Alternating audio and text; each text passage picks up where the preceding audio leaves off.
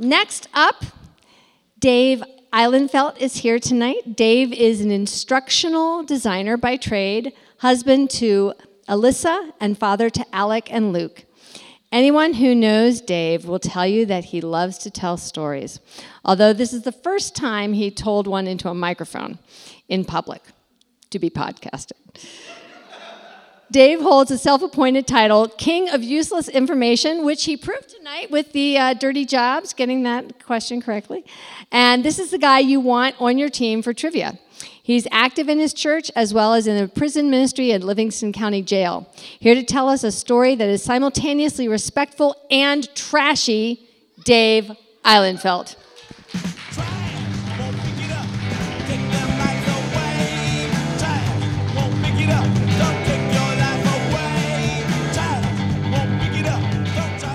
Okay, like Devin said, my name's Dave Ihlenfeldt, and like everybody else, I'm talking about a job. And so I started to think back when John came to me, what jobs meant the most to me, what really stuck with me. And I started to think back about the different jobs that I've held, and I'm going to date myself real quick because the other day on Facebook, because nobody looks at Facebook anymore, I saw a meme, and it said, my parents taught me to treat the janitor with the same respect of the CEO.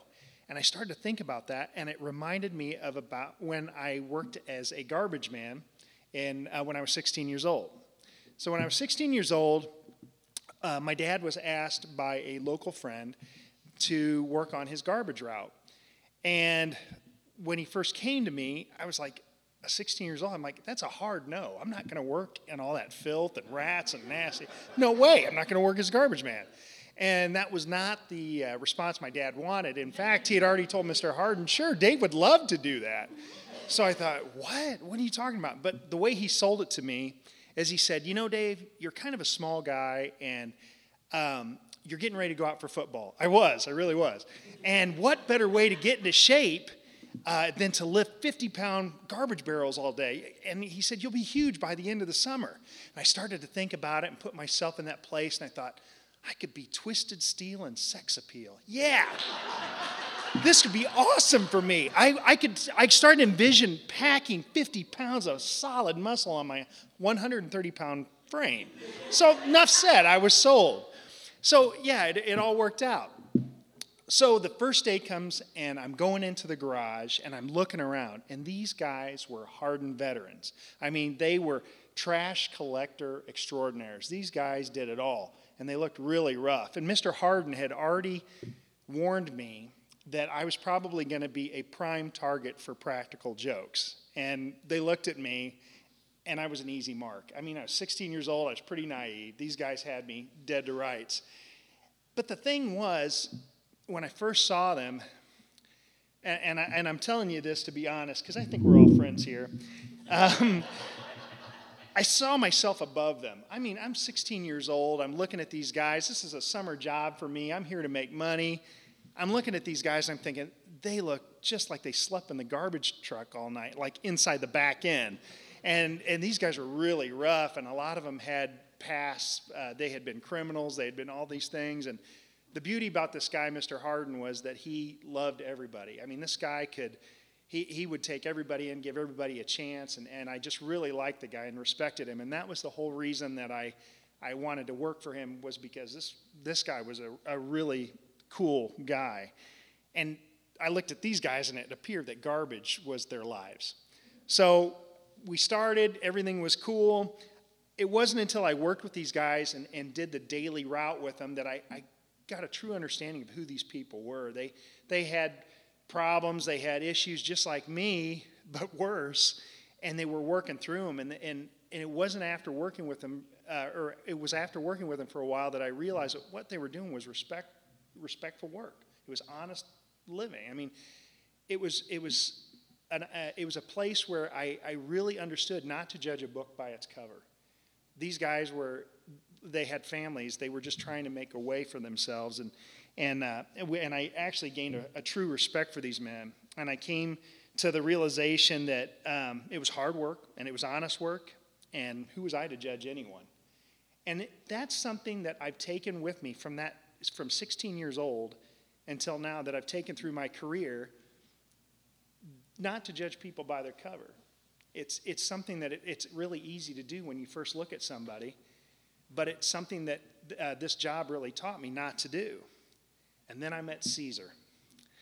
Now, the thing about a garbage route is there's so many things that could happen. You can take a slow-burning barrel and dump it into a $180,000 truck and burn the truck up. You could attach a dumpster to the back of the garbage truck and do it wrong, and you could do a lot of damage to the truck, break or ruin the dumpster, or even kill somebody. But there's nothing more dangerous or something that you should have more respect for than a pinned up dog, because you don't know when he's going to get out. And so we had this route. On the route, we had every Wednesday we would go to Auburn, Illinois. Anybody know where Auburn is? All right. So Auburn, Illinois, we would do this route, and we would drive up this alley, and it was the Bailey's garbage. And the thing about Bailey's is they had this chocolate Doberman pinscher named Caesar. And this thing was a guard dog to the fullest. And the way they had it set up is the pin was right up against the alley, and they had the garbage cans next to it. And this thing would do what guard dogs do. It would bark like crazy. It would go nuts. And I mean, there were two strangers driving up in a big truck. It was pretty intimidating. So what'd you expect? He'd go bananas. And so I remember how brave I was with Caesar, because I would go up sometimes and I would kick that chain link fence and I would just say, "Shut up!" And I'd bark at him sometimes, and it would just make Caesar go bananas. And the driver was Darren, and Darren and I would just laugh and laugh and laugh. We just thought that was so funny. And then one day we drove up, and Caesar wasn't in his pen, and the door was open.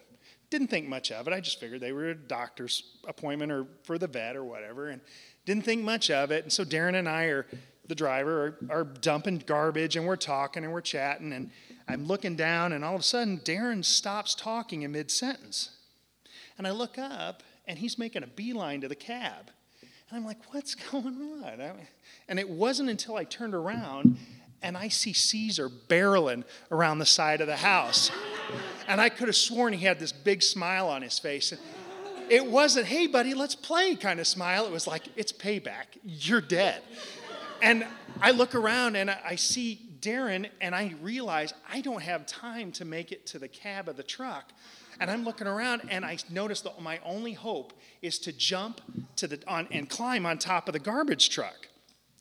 So I'm sitting there, and I take a big leap, and I grab it, and the only thing I can grab is a handle, okay? And I'm sitting there dangling, and I'm hanging on side of the garbage truck, and Caesar is going nuts, and he's jumping up at me, and he's remembering all those times I kicked that chain link fence and told him to shut up, and it barked, and I don't know what I was saying in doggies. I mean, I could have been insulting his mom. I didn't know. So at the time, I'm sitting there dangling, and he's trying to make my butt a chew toy. And I don't know when it happened, but my boot, hit Caesar, and I'm assuming it was in the head, because his barking stopped. It went from a bark to a yelp to a growl and then to a huff. And then I'm sitting there dangling. And a lot of you guys are wondering, why in the heck didn't Darren just get in the truck and start the truck and drive away?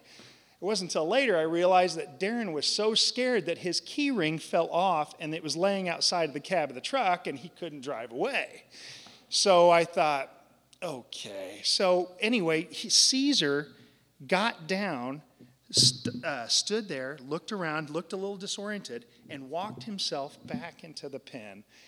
And I went over there and I shut the gate. And from that, before he used to throw any eggs, there was a mutual understanding that day. Caesar and I became friends.